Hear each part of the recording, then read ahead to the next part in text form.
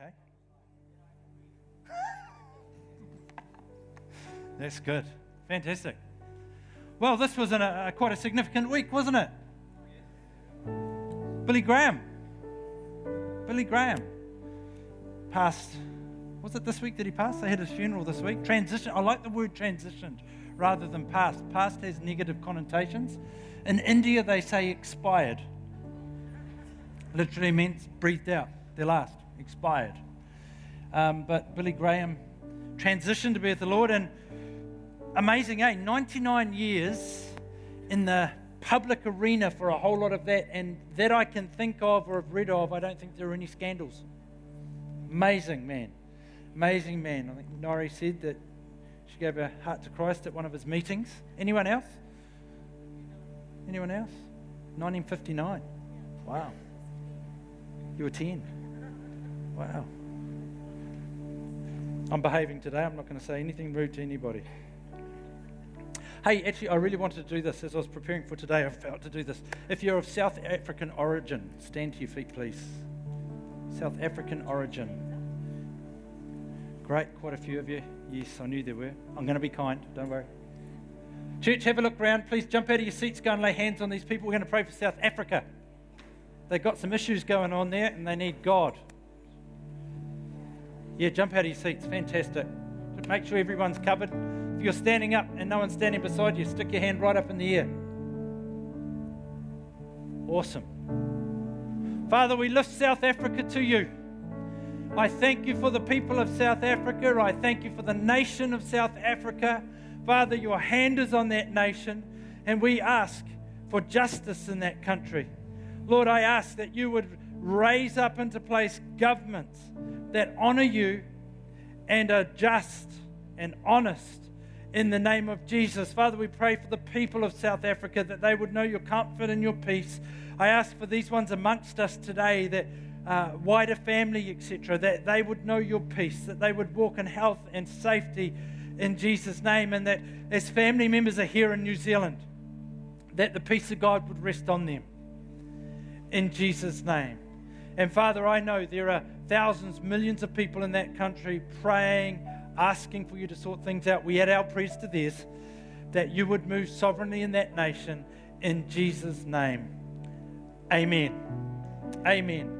Fantastic. Praying that God moves there and some significant change in Jesus' name. Well, our theme is belonging. Belonging. And my scripture that I'm working from this year is John chapter 15. And I say working from this year loosely because the pace I'm going, it'll probably be 5 years before we get to the end of it. That's all right. And so we're working from John 15, and today I want to look again at verse 1. And this is my conviction. My conviction to my absolute core is that for a real sense of belonging, a real sense of belonging on this planet and in this life, it starts with connection with God. Anything outside of that is temporary. It's actually connection with God that gives us context for the whole. It's very hard to have a context for the whole if you thought you came from a fish cell at some point. You are random. I was reading an article, I can't remember where it was, who it was. It was some scientist with gene therapy. And he said, the more I look at this, the more I'm convinced that we didn't just happen.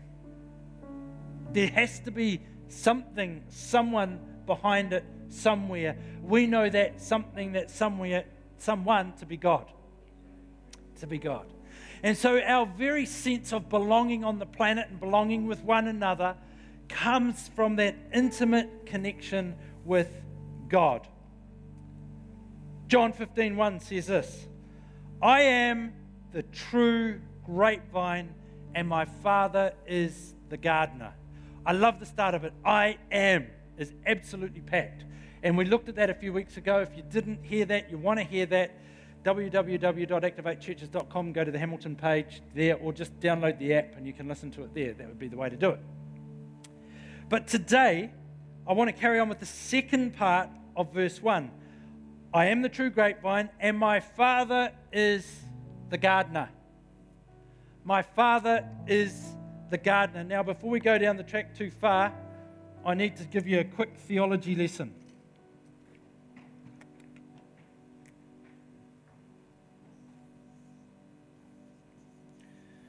Can you read that? Ged. I write in tongues. I should have been a pharmacist or a doctor. I'll leave most of them for dead with my writing. Actually, it's a real problem. You know that all these flash iPads and everything, they have all the text recognition on them. Might work for you. It's never worked for me.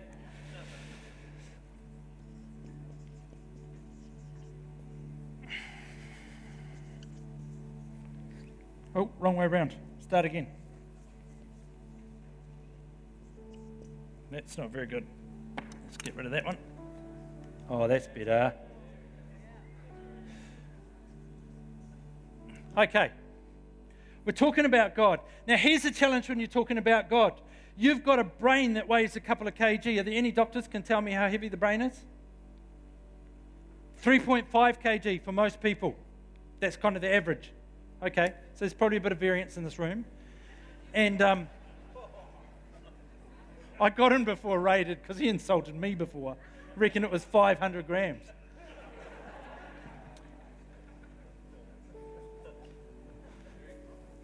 Here's the challenge with God. God is infinite, powerful, massive, without end, before, after time, and everything else. And we're trying to work him out with a 3.5 kg lump of meat. That's the challenge. So we can hold the truths that we understand from Scripture and even from tradition. We can hold the tension of those. But it is a tension because at the end of the day, there's faith. And we've got to go to faith because actually you and I won't get it. In fact, if you can get it with your 3.5 kg brain, you don't need God, do you?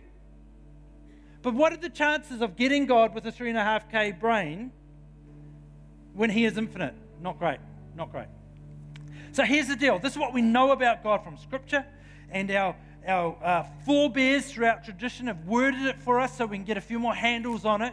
We know God is Trinity. That means three. But we know there is only one God. That is one. So I've got this conflict straight away. 1 and 3. How can you have 1 and 3 and 3 and 1? How can 1 be 3? Surely 1 is 1. This is a math problem that Ray would probably enjoy. But for me, it's just like 1 and 3. There is only one God. And he is Father. And he is the Holy Spirit. And he is the Son. If you like this diagram, it's all over the internet. I think it's the best one in the theological books. So there's one God who is three persons. God the Father, God the Son, and God the Holy Spirit. Yes? You're going to have to,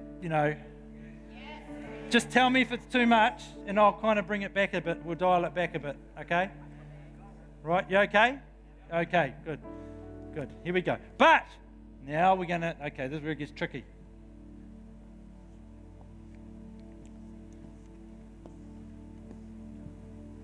I'm trying to do colours just to keep it interesting for you.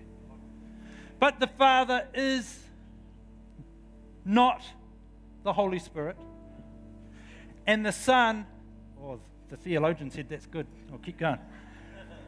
And the Son is not the Holy Spirit. And the Son, that Son, is not the Father. Okay, we're still there? Hanging in there? So there is one God, Father, Son, Holy Spirit. The Holy Spirit is God, the Son is God, the Father is God, but the Holy Spirit is not the Son is not the Father is not the Son. It's like fireworks in there. Here's the deal. John 15, at this point, is talking about, which colour pen do I want? It's one thing too many. What colour pen? I feel like Kramer off Seinfeld. Eh? That's the problem. There was no green pen. I went to get the pens. There was only one pen in my office. I had pens in my office. Someone stole them. Let that be a lesson. Don't leave anything lying around church. Nothing. Owen bought these ones. He stole them out of Ray's office. I would have stolen them, but Ray's office was locked.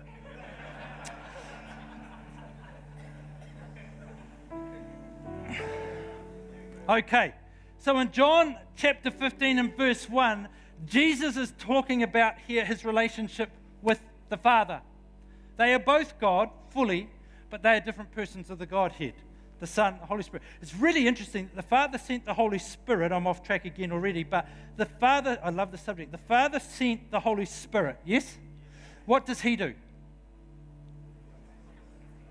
I didn't understand a word you said. He lives in us and on us, and what he does, everything about the Holy Spirit pushes us in the direction of Jesus, the Son. Everything. The Holy Spirit brings glory to the Son all the time. And then when you get to Jesus, the Son, you think that's the end of it, but he goes, no. My whole reason is that I would give the Father glory. It's a beautiful transaction. So Jesus came, he died on the cross. Go back a couple of steps. Mankind made a mess of it. We had a perfect relationship with God. We broke it. So God kicks in with his plan of redemption or repairing it back as new. And he says, I've got a plan. The plan is I'm going to send Jesus as a human, and Jesus is going to come, and the people are going to hang him on a cross and kill him, but that's all right because I actually require a sacrifice for the connection to be restored. But on the third day after he dies, I will raise him from the grave, victorious over sin, victorious over death, and it's through that sacrifice that people will be reconnected with me. And this is where sometimes we come unstuck. We don't realize that the whole thing of Jesus coming, his dying, was to reconnect us with the Father. Because at creation we had the relationship with the Father. That's what was severed. And then so the cross restores us. That's why Romans 10 says, if you confess with your mouth that Jesus Christ is Lord and believe in your heart that God raised him from the dead on the third day, you will be saved, or you will be reconnected to the Father. It's great, isn't it? It's amazing. It's so exciting there. So the Son is always projecting glory to the Father. Always. What I want to talk to you about today is, I am the true grapevine, and my Father is the gardener. My Father, grapevine, we learned all about that last time. My Father is the gardener. Now, you need to understand the enormity of the statement that Jesus is making. You need to understand the worldview of the Jews at the time. See, the Jews saw that God was way off and that he only came close when he was bringing judgment. Other than that, he was at a distance. But Jesus is saying to them something completely different. He's going, no. He says, my Father is the gardener. All the implications of that statement are that God is not far off. He's close. So this is like, the old fireworks moment. It's one of those moments for the Jews. The guys the disciples that he's talking to, they're trying to wrap their head around this. What do you mean? God is close, he's intimate, he's with us. He's with us? How close? He's that close. He's absolutely with us. It's a huge thing for them. And what Jesus is alluding to, he's not quite there yet, is that for us to access the Father, to access the care and the love and the attention of the Father, all comes through our relationship with the Son. That's really big in itself. There is only one way to God, the Father, and that is through the Son. There is no other way. No other way. And that for us to enjoy the relationship, the love, the care of the gardener comes through the Son.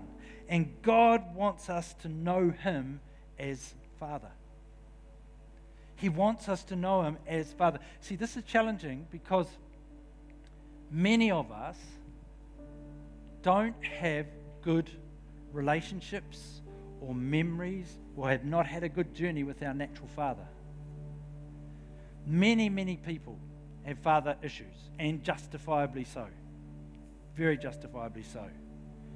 The thing is that our natural fathers, even the greatest of fathers, are still human.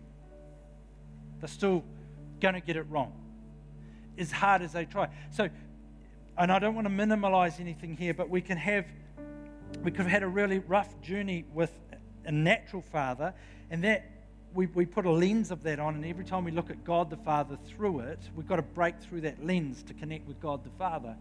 Really, really difficult for some people. But even if you've had a good relationship with your father, is still a limiting factor to actually how good the Father is.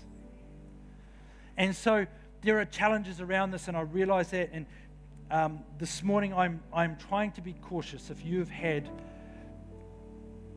a hard journey with your natural father.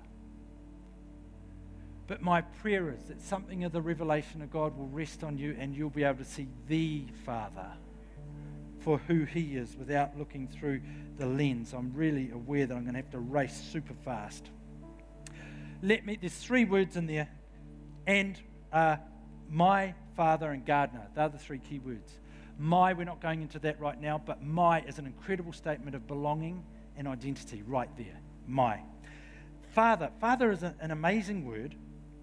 The word father,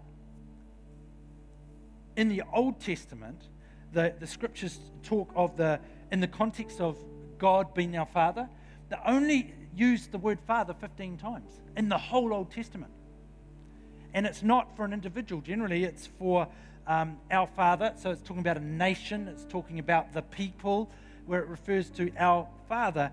And so when Jesus comes along and he says, and my Father is the gardener, it's this major shift for the thinking of the day, that he's personalizing it. And not only that, but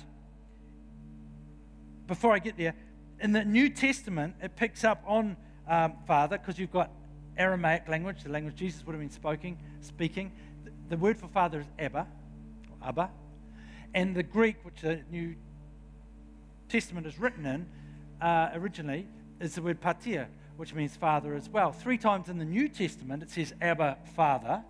So you've got Father, Father, which is very interesting, because that kind of Abba is talking about the caregiving side of the Father, and then Father, pater, is talking about the authority. There's 2 sides.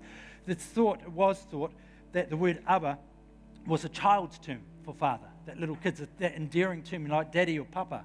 And often you will hear people refer to God as daddy or papa, but it actually means more than that. It is an adult term as well. And it is a term of intimacy, yes, and endearment, but it is also an adult term for father. So when you go Abba, Father, you've kind of got both sides of it. You've got that daddy, that term of endearment, that term of intimacy, but then you've got that authority as well. Because that's what we want in a father, isn't it? You want that sense of intimacy, that sense of endearment, but you want some authority as well. That's part of being a good father when it's exercised correctly. But anyway, then Jesus comes into the picture, and in the Gospels, he talks about his Father in excess of 165 times. So in the Old Testament, you're talking 15 all up. Now you're talking in just the 4 Gospels, 165 times plus. In fact, Jesus taught us that the way to relate to God is Father. The Lord's Prayer, our Father in heaven, hallowed be your name. It is the way of relating to the Father as far as to God, as far as Jesus was concerned. So Father is a beautiful metaphor that Jesus uses. It's not a male metaphor. It's where we can come unstuck sometimes. God is spirit. It's talking about qualities. And God is the perfect Father. Lord, I do ask, please bring revelation around this. Let it be far, far more than just words. But Lord, you would pop open our minds, left, right, center. You would pop them open and be that aha in our spirits. You want us to relate to you as our Father, as our Dad.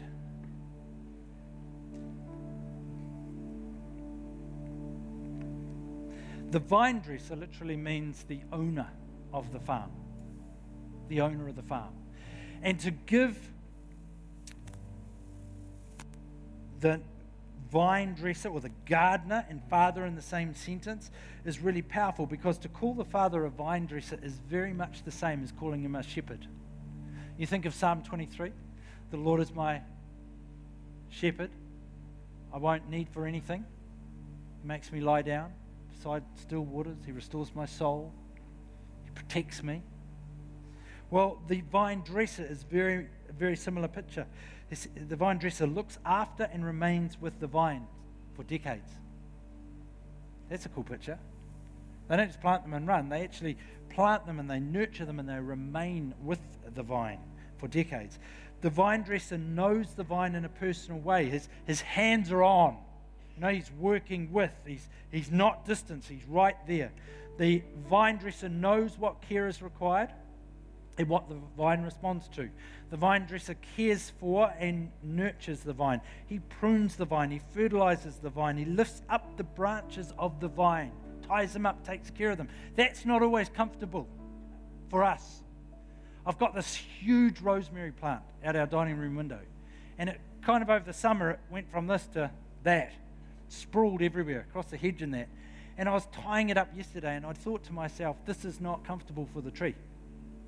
Pulling it in, tightening it up, lifting up the branches. It's not comfortable, but it will be good for it. Either that or it will die. Both are possible with my gardening. Actually, if it doesn't die, it'll probably get round up at some point. Anyway, the vine dresser also takes all the measures to protect the vine. The vine dresser does whatever's necessary to protect the vine. So to call the Father the vine dresser is telling his disciples that the Father is intimately connected, that his skills, his wisdom, his security, and his devotion are in their way. Not in their way, are their way. With them. It's a beautiful, beautiful picture, amazing picture of a Father. The perfect Father. That's what the good news of Jesus Christ, the gospel, is all about. That's what it's all about. That we have all sinned and fallen short. The relationship with God has been broken for all of us. And the Father has gone out of his way to restore it. Jesus on the cross.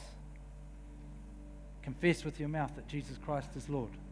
Believe in your heart that the Father raised him from the grave 3 days later. The Bible says you will be saved, or you will be reconnected with God, and then you step into a discipleship journey. It's an amazing picture. How about saying that with me this morning? Jesus, we confess that you are Lord. Jesus, we confess that you are Lord. Again, Jesus, we confess that you are Lord. Fantastic. Can I ask you to bow your heads just for a moment?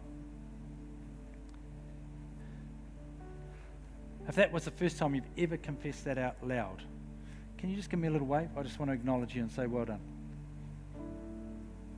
Awesome. That's fantastic. Let's make sure I see your hand.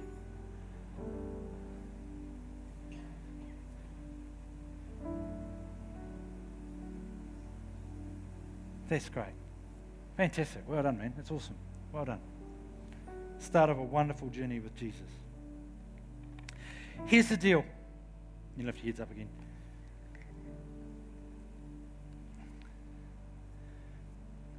By the grace of God, I'm praying that he gives you the ability to lift this morning, to see past what is natural and see what is divine.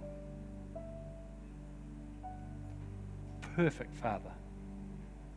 Despite the connotations and maybe even the reaction in your gut when I even say the word Father, my prayer this morning is that God will grace you with the ability to see past the natural and see the supernatural.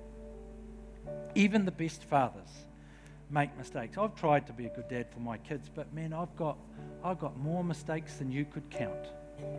More mistakes. And I'm sure if you were to ask my boys, they would name a few that I haven't thought of either. I mean, there's the obvious things, you know. I broke Jay's wrist. That wasn't an ideal day. But, you know, he's quite big. And you know, a lot of fathers wrestle with their sons. When I wrestle with my son, I'm wrestling for my life. Whatever it takes, broken wrist, no problem.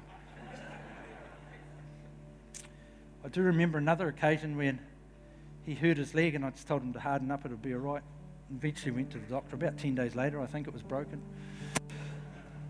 These have probably left some scars on him. Not the perfect dad, and neither are you, if you're a dad, nor was your dad, nor was his dad. But he is. He is. Let me pray. Father, I'm asking again for revelation of what perfect dad looks like, but not only revelation of what perfect dad, I'm asking for intimacy in our relationship with you. I'm asking, Father, that there is a lift in our sense of connection with you today, and despite what our lives have looked like to this point, I'm asking that you would allow something to change so that every one of us feels comfortable in your presence. So that every one of us feels comfortable in relating to you. So that every one of us can approach you and call you Father without looking through a mucky lens. Father, my prayer is that from this revelation and from looking through a clear lens at who you are, a great freedom would come for every person. That we would walk with the freedom that perhaps we've never felt before, because despite experience, you are good and you are good all the time, and you love us deeply.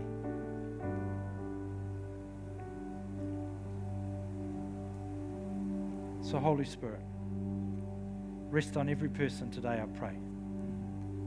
Continue to reveal the goodness of our Heavenly Father, I ask. In Jesus' name.